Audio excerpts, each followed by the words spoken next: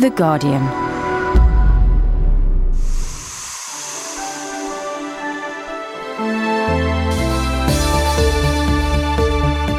Hello, I'm Alison Benjamin, and this is Environment Weekly.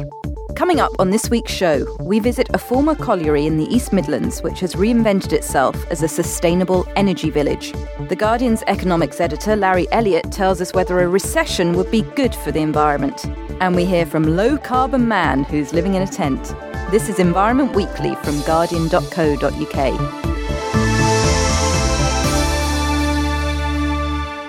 With me in the studio, I'm joined by John Vidal, The Guardian's environment editor. Hello. And Sian Berry, the Green Party's candidate for London Mayor. Hiya. Any tips for a green Valentine's Day, guys? Don't go to a restaurant. They'll charge you 3 times as much to give you bottled water and a flower from Kenya. Don't. Sian? Well, I'm giving Valentine's to cleaner cars this year, which is nice. But also maybe some fair trade chocolates. Well, you may remember we heard last week from Ben Clowney, who was planning to move into a tent for a week and become low carbon man. Here's what some of you have been saying on the blogs. All this will say to Joe Public is that if you want to address your carbon footprint, you have to live in a tent, which is about as counterproductive a message as you could wish to put out.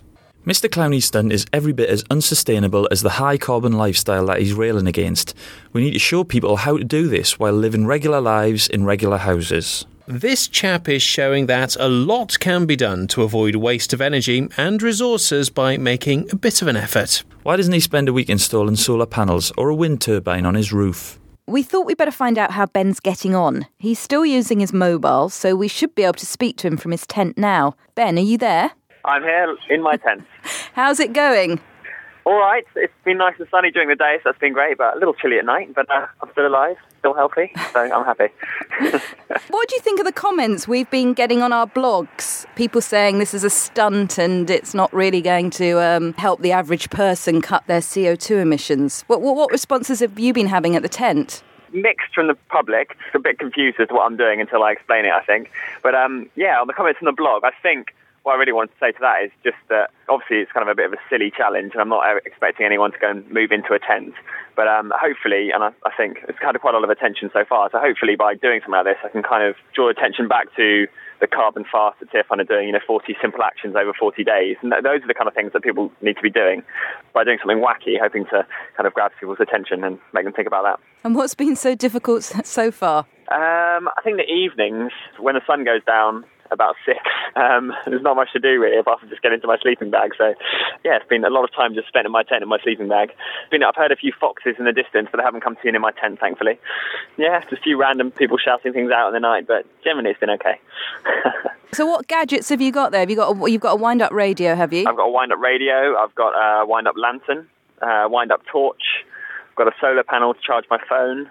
And what about food? How are you doing for that? Doing okay for food. I've just been eating kind of local produce. So I went to a farmer's market on Saturday, which is loads of local things, local bread and cheese and ham and some vegetables. And well, good luck for the rest of the week. Thanks very much. And there's even a live webcam. If you go to tfund.org, you can follow the links to watch me 24 hours a day if you want. Great. Thanks very much. Okay, that was Ben Clowney in his tent in Teddington, southwest London. He's become low carbon man as part of TIFF's Carbon Fast for Lent. John, do you think this is a good idea? I think Ben needs a friend, actually. No, I mean, the homeless of London are low-carbon people all the time, so he's actually only doing what a lot of people have to do all the time. But good on him. It's a personal protest, and it makes a lot of sense. Sian, do you think it's the best way to raise awareness about some of these issues? Well, it's perhaps not the best way or the only way, but it's certainly a way. He's getting a lot of attention for what he's doing and drawing attention to the very low carbon footprints of people in developing countries, and I think that is the point. Obviously, the ideal thing we need to do is somewhere in between. Being green doesn't have to be a sacrifice. There are lots of ways of cutting carbon and staying nice and warm in your house, for instance, increasing your insulation. There's no need to be living in a tent. But he's certainly doing a good job. Great. And you can join the debate at blogs.guardian.co.uk/climate change. Now let's find out what's been happening in the environment news this week. Environment news. Secret eco-town spark protest, The Observer. Controversial plans for 10 eco-towns have sparked nationwide protests. Local groups say they haven't been told about the proposals, which could see as many as 20,000 homes being built on their doorstep. The housing will be made with recycled material and carbon-neutral energy, but one of the planned locations is in a national forest. One is right next to an area of outstanding natural beauty, and another one is on a floodplain. Opponents are concerned about the impact of increased traffic and potential destruction of the countryside. They say the eco-towns will just create sprawling urbanisation. John, do you think these concerns are valid, or is this just a case of not in my backyard? I think it's both. We don't actually know the locations for the 10, so we can't leap ahead too far.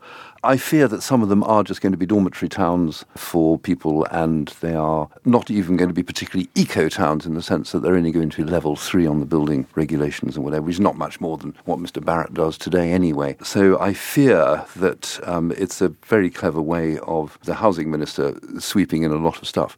But we'll see. I mean, we'll have to wait for the moment. Sian, 40% of the homes are going to be social housing, we hear. We desperately need these homes, don't we? Well, 40% is actually a very low number. In London, we already have a requirement for 50% affordable housing in new developments. I'd put that up to 60%. And I think there are better ways of creating the affordable housing we need. We need to fill up and fix up our existing towns, turn those into eco-towns, rather than building these new sort of... They're flashy and they're gimmicky, and I think we do need to look at different ways of providing affordable housing. I don't want to turn around to a teacher in London and say, yeah, we've built you an affordable house, but it's in Bedfordshire. London's two-wheel transformation. Livingston maps out 12 bicycle motorways. The Guardian. Plans were unveiled this week by London Mayor Ken Livingstone for a series of super cycleways across the capital to quadruple the number of cyclists by 2025. Free bike hire will also be available for short journeys from London stations. And in suburban town centres, cycle networks will link residential areas to schools, shops and parks. The scheme will cost £400 million over 10 years. Sian, we'll come to your plans later, but as a cyclist yourself, is this what's needed to encourage a critical mass of people to get out their cars and onto their bikes? It is a fantastic step forwards, and it's down to the budget negotiations that the Greens on the London Assembly do every year that this has come in. So I'm really, really pleased to see this happening. Obviously, I'd go further, but some of the ideas are absolutely great. The sort of cycle motorways down into the centre of town, they will have a critical mass of cyclists on. They'll do a lot for safety, and they'll do a lot to encourage more people to cycle. The difference between cycling on one of these dedicated paths and trying to weave your way through traffic is just enormous, and I think it'll make a huge difference. John, will it get you on your bike? Yeah, I would. I think it's absolutely fantastic. I think one from Greenwich, please, right the way through to Farringdon Road. I think £400 million is not nearly enough over 10 years. Frankly, bicycle lanes, if you're going to do it properly, it costs a fortune. And if you go to Amsterdam, you go to any Dutch or German city now, we realise how far we are behind. We've lost a generation of cyclists, and it's creeping back up. But now it's an absolute crunch point, and huge money needs to be invested. But it's a real investment. It would be fantastic. Is this about Ken trying to get hold of the Green vote? Yeah, it is. To be frank, it is. But good for him, because that's where, green is quality of life, and bikes are absolutely the thing in a city like London. We need a deep, dark recession. It would help see off the environmental nonsense that has become so popular amongst the chattering classes, says Ryanair boss Michael O'Leary, The Independent. There's been a lot of debate following Michael O'Leary's comments about whether a recession would be good or bad for the environment. We posed the question to The Guardian's economics editor, Larry Elliott. There's encouraging and discouraging news, really. In the short term, of course, lower levels of activity tend to mean less pollution. So people have got less money in their pockets. They're probably flying less, driving less, buying less. And so emissions in that respect will go down, and that's the good side. The bad side is that when the economy goes into a downturn, politicians take their eye off the ball as far as the environment's concerned. They have far more pressing things to worry about than CO2 emissions in 20, let alone 50 years' time. So they're really concentrating on short-term indicators of economic activity, which means they tend to sort of go for a dash for growth and the environment takes a back seat. So you might find that, there are fewer EasyJet flights to Vilnius and Prague full of passengers, and the motorways are a bit less clogged, that the government starts to take some dumb long-term decisions for the environment in pursuit of short-term boost to activity, and that tends to be what happens. In every previous economic downturn, downturn, there has been a fading away of political buy-in to the environment. So, for example, you saw in the early 1970s the start of Greenpeace and Friends of the Earth when the boom was going on, and then all that activism sort of drained away during the oil crisis of the mid-1970s. Similarly, the recession of the early 1980s meant that the environment took a back seat, and then it started to come back to the fore again in the late 1980s when you had a stonking great boom. The recession in the early 1990s meant that people were more focused on what was happening to their houses and their businesses than they were on the environment. So these things do tend to have their ups and downs with the swings of the economic cycle. So the problem that the environment may have is that it will slip down the list of government priorities that will be a priority for the good times but not for the bad times. Sian, do you think this might be a problem for the Green Party? It certainly has been in the past in terms of people wanting to invest in measures to sort out green problems. If we act now, we can do something about this. We don't have to go through the very painful reductions in carbon emissions through a recession. We can actually do things, which I'll talk about later, like put in free insulation and make it easier not to use the car so that rises in oil prices don't lead to pain but actually lead to gains for the environment and gains for our quality of life. It is a very worrying thing when we've got a recession in the offing in terms of green politics, because it does mean that the other parties all take these very short-term views. They're very worried about cash flow. They're not going to make decisions that improve people's quality of life in the long term, and that is a bit of a worry. John? Yeah, I agree with both of you. I think it's actually a fantastic opportunity for governments to become extremely green. Traditionally, the way out of a recession is to get people building roads or goodness knows what. Well, here is the perfect solution. Spend your way out via the environment. Get people insulating their lofts. It's dead easy. It's dead cheap. The long-term benefits are absolutely phenomenal, so that when you eventually come out of the recession, we've actually got a far more sustainable economy.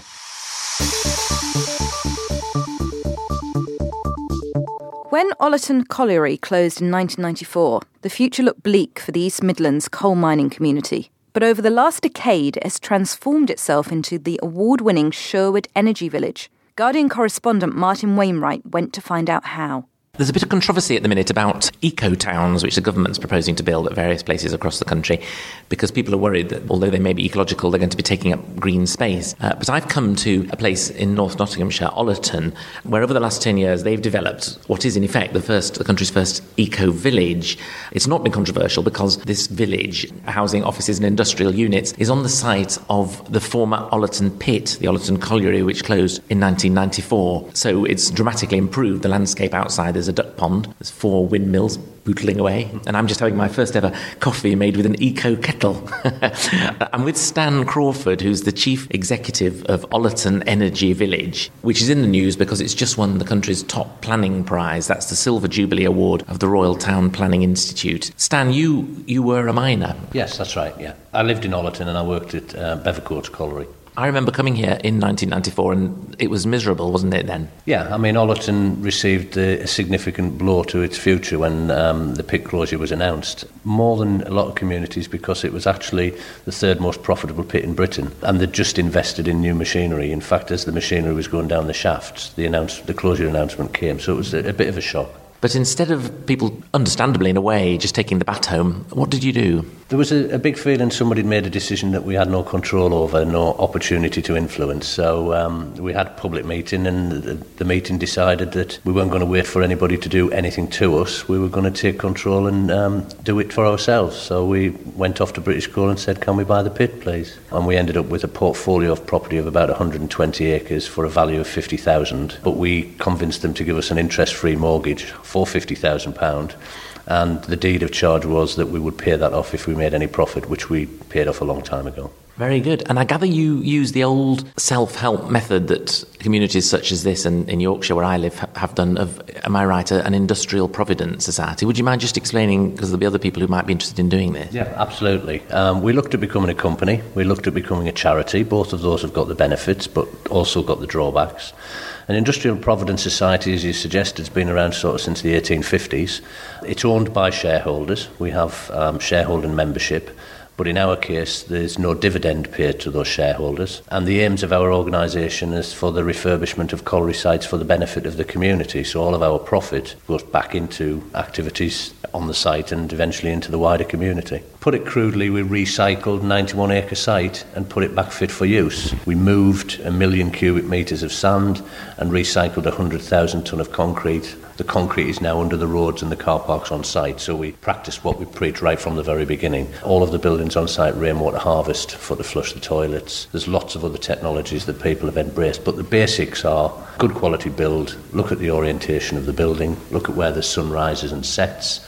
We harvest a lot of solar in this building because we've got a lot of glass. That's very interesting, just the simple positioning of the building. Absolutely. One of the things that this building was, when it was originally designed, we were looking for the view, but we've moved it 20 degrees because it's actually better for the harvest of solar. We've still got a nice view, but it's that sort of thing. It's about looking at the orientation of the building, look at where the prevailing winds come from, and just use common sense. The mesh on the outside of the building is actually a solar shading which allows the light through but prevents the heat from coming in, traps the heat outside. The trick is to keep heat out if you don't want it. We have a passive ventilation system here, so the windows in this office that we're sat in will automatically open when this room gets too hot and pull cool air through the building using the winter garden as the ventilation stack. And the third thing is that we have ground source heat pumps in this building, and the beauty about ground source heat pumps is you can also cool with them, so that we get background cooling in the hot weather. As we sit here now, there are as many people working on this site as there were when the pit shut, so we've got 600 people working here. We set ourselves up to have a very diverse economic base. It was about getting lots of different jobs in here so that we would never be devastated the way that it was when the colliery shut, and the hosiery industry. Traditionally in these sort of communities, the men went to the mines, the women went to the hosiery industry, and we lost both industries. The thing that's really pleased me more than anything is the majority of this site has been built by private sector. So it's not been reliant on the public purse. It's about businesses seeing the reasoning behind our thinking, build to our standards, work with us, reduce your running costs forever, and that increases your profitability. Go to an enterprise zone somewhere else, you may get your rates paid for 10 years, but at the end of 10 years you will get a rates bill. And as we see now with electricity and gas prices going the way we are, what we've been saying for the last 14 years has been vindicated. Yeah, I think that's a really important point, because you sometimes come to these initiatives and it's all subsidy, either from Europe or from the government, and you do wonder, well, when that ends, what's going to happen? We looked at a lot of different options. As I said, we did the master planning in public meetings, and obviously tourism. We're in Robin Hood country. Tourism was one of the options, but we felt that you would have to keep reinventing yourself to get the numbers through the doors to create the money, and we wanted it to be completely self-sustainable. That's what sustainability is all about. It's not just about the environment, it's about the economy as well, and the social infrastructure. And what we do here is address all of those three. I think Robin Hood would be very impressed. There'd be no need to rob the rich. The merry men and women are all doing very well by themselves. That was Martin Wainwright in Sherwood Energy Village. I'm Alison Benjamin. Still to come on this edition of Environment Weekly, we hear about the Green Party's plans for London and how they propose to pay for them. If you want to use your car less, but cycling or public transport doesn't appeal, how about walking to work or taking the kids to school on foot? For our campaign of the week, we meet a man who's making it easier to tread the streets of Britain's cities. Hi, my name's Jamie Wallace. I'm the founder of Walkit.com. We're the online walking route planner with a mission to get people walking more in and around our towns and cities.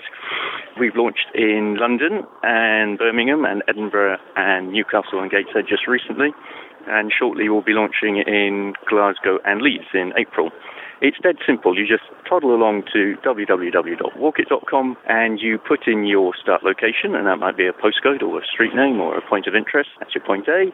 You bung in point B, your destination, and you press go. And up pops a little walking route map, and we give you the route. We give you your journey time according to your walking pace, so whether you dawdle along or you're a medium pace walker or a snappy walker. And we give you a calorie burn, so how many chocolate bars you're burning along the way, and how much carbon dioxide you've saved by not going by taxi or by tube or by bus. So that's it in a nutshell. It's proving very popular. We get lots of great feedback. We get some grumbles as well, but we're working on them.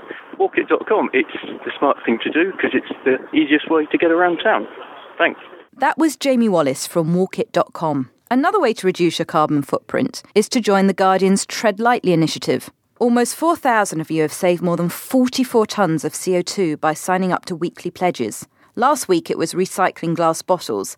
This week we'll be asking people to recycle their paper. To pledge, go to guardian.co.uk/treadlightly. Well, we've got Sian Berry, the Green Party's London mayoral candidate, with us in the studio. Sian, you're probably best known for your campaign against gas-guzzling 4x4s. Now you're running for mayor under the banner A Green London is an Affordable London. Can you tell us a little bit about your plans for the capital? Yeah, well, my plans are basically to prove that the two things go hand in hand. So I'm focusing on policies that will save people money now and in the future, as well as reducing their carbon footprint. So I'm planning to cut bus fares, make travel more affordable for people, invest more in cycling, get people onto bikes, which are obviously free once you've got one sorted out. I'm planning to give free insulation to every home that needs it. At the moment, we've got a scheme brought in by the London Assembly members, which gives it to people on benefits and pensioners. It's actually much more effective, much more cost effective to run a scheme that's available to absolutely everybody with no conditions. The people giving the free insulation can just walk down a street then and talk to everybody on that street. It all becomes very cost effective and will obviously save people a lot of money on their bills in the future. I also want to do things like increase the affordable housing requirement in new developments. I don't think there's any reason why we shouldn't have the vast majority of new homes at affordable rents. Rent is very important as well. And getting people paid living wages is important as well as helping people to pay for renewable energy. I really want to see London paying its own way in energy terms, and we need to get hundreds of thousands of solar roofs, hundreds of thousands of wind turbines just outside of the city. Obviously in the centre of London they don't work so well, but giving people low-cost loans, very clever scheme being piloted by Green councillors in Yorkshire at the moment, is to give people the money and take it back off the equity in their homes when the home is sold. So people pay nothing initially and it's just tied up there. Brilliant scheme. And the beauty of loans is you get the money back in the end. So it doesn't, although you're loaning the money out, in the end you get to use that money again and again and again. And you really make fantastic progress there with green issues. So how much would all this cost, all your plans to green London? Well, it's all been costed and I basically plan to do all of it within existing budgets. Interestingly, the new services like the free bike scheme that I want to expand across London within 3 years, not 7 years, which is the current mayor's plan, is all run by a private company. It's paid for through advertising. So there's no extra money needed for that. The free insulation scheme, similarly, the energy companies have to invest in energy saving as part of an EU law. The amount they have to invest is going up. The amount of carbon savings they have to make is going up. Now, by providing for a very cost-effective scheme supported by some public money, we actually make the most of the money they're investing, make the best carbon savings for them. So they are very happy to invest in that scheme. Other things, like I've mentioned already, the renewable energy, it's loans. The money comes back, it gets recycled. So it's not an overall loss. My basic thing, I don't object to charging more tax at people for higher incomes, but that's not the way the mayor can raise money. It has to be done through council tax, which is the most unfair tax at the moment. And I cannot bring myself to put up council tax because it's just so unfair. So until there are other ways of raising money, I'm doing all of this within existing budgets, cancelling things like the Thames Gateway Bridge and bringing the tube public-private partnership back into public administration where it'd be more effective. So there's savings we can make, there's money we can bring in, doesn't need an increase in tax. And one of your other plans is to close down City Airport. Can you tell us why you want to do that? Well, City Airport's just a big, useless white elephant and it's using up a lot of land in central London that could be used for affordable housing. And I want to turn it into a green industries park to give a real boost to these green industries that will create us jobs, that will see us through a recession. At the moment, it's sitting on land that's owned by Londoners and they want more land. They say they need to expand or they'll have to close. Well, I think my choice is pretty clear. Let's see it close. Let's have that land for something more useful. It's just short haul flights and most of them can be taken by train instead. I just don't think it's a useful use of all that land in central London. I've got a question here from a blogger who says, do you think Ken has stolen your thunder on the environment? You know, he set a 60% CO2 reduction target for London by 2025 before Prime Minister. Now he's championing renewables, energy from waste, heat and power systems, cycling that we mentioned earlier. You know, he's in the Guardian's top 50 people who could save the planet. Well, he's become greener and that's largely because of the Greens on the London Assembly who have a casting vote over his budget. So in his second term, yes, he's become a greener mayor. But the 60% target he set for 2025, that is what we need to do. That is what the science tells us we need to do. But he's not said that London will achieve all of this. The part that London will achieve is only a section of that target. The rest, he said, needs to come from improved central government policies. And he's not had a lot of luck persuading central governments to change their policies so far. And I would argue the best way of putting pressure on central government is to have a real Green mayor in London. That will put the frighteners on them and make them change their ways much quicker than having a Labour mayor talking nicely to them. John? I'm fascinated. The actual vote is kind of PR.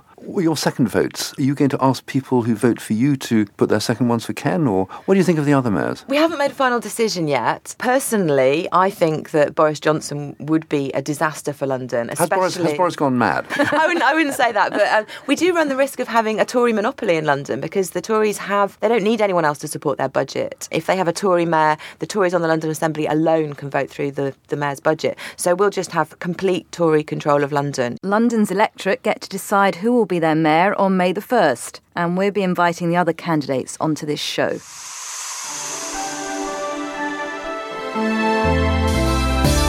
That's all we have time for in this edition of Environment Weekly. Many thanks to my guest, Sian Berry. Thank you. And John Vidal. Thank you. And to my producer, Ian Chambers. Don't forget to give us your feedback at guardian.co.uk/ethical living. I'm Alison Benjamin. Thanks for listening.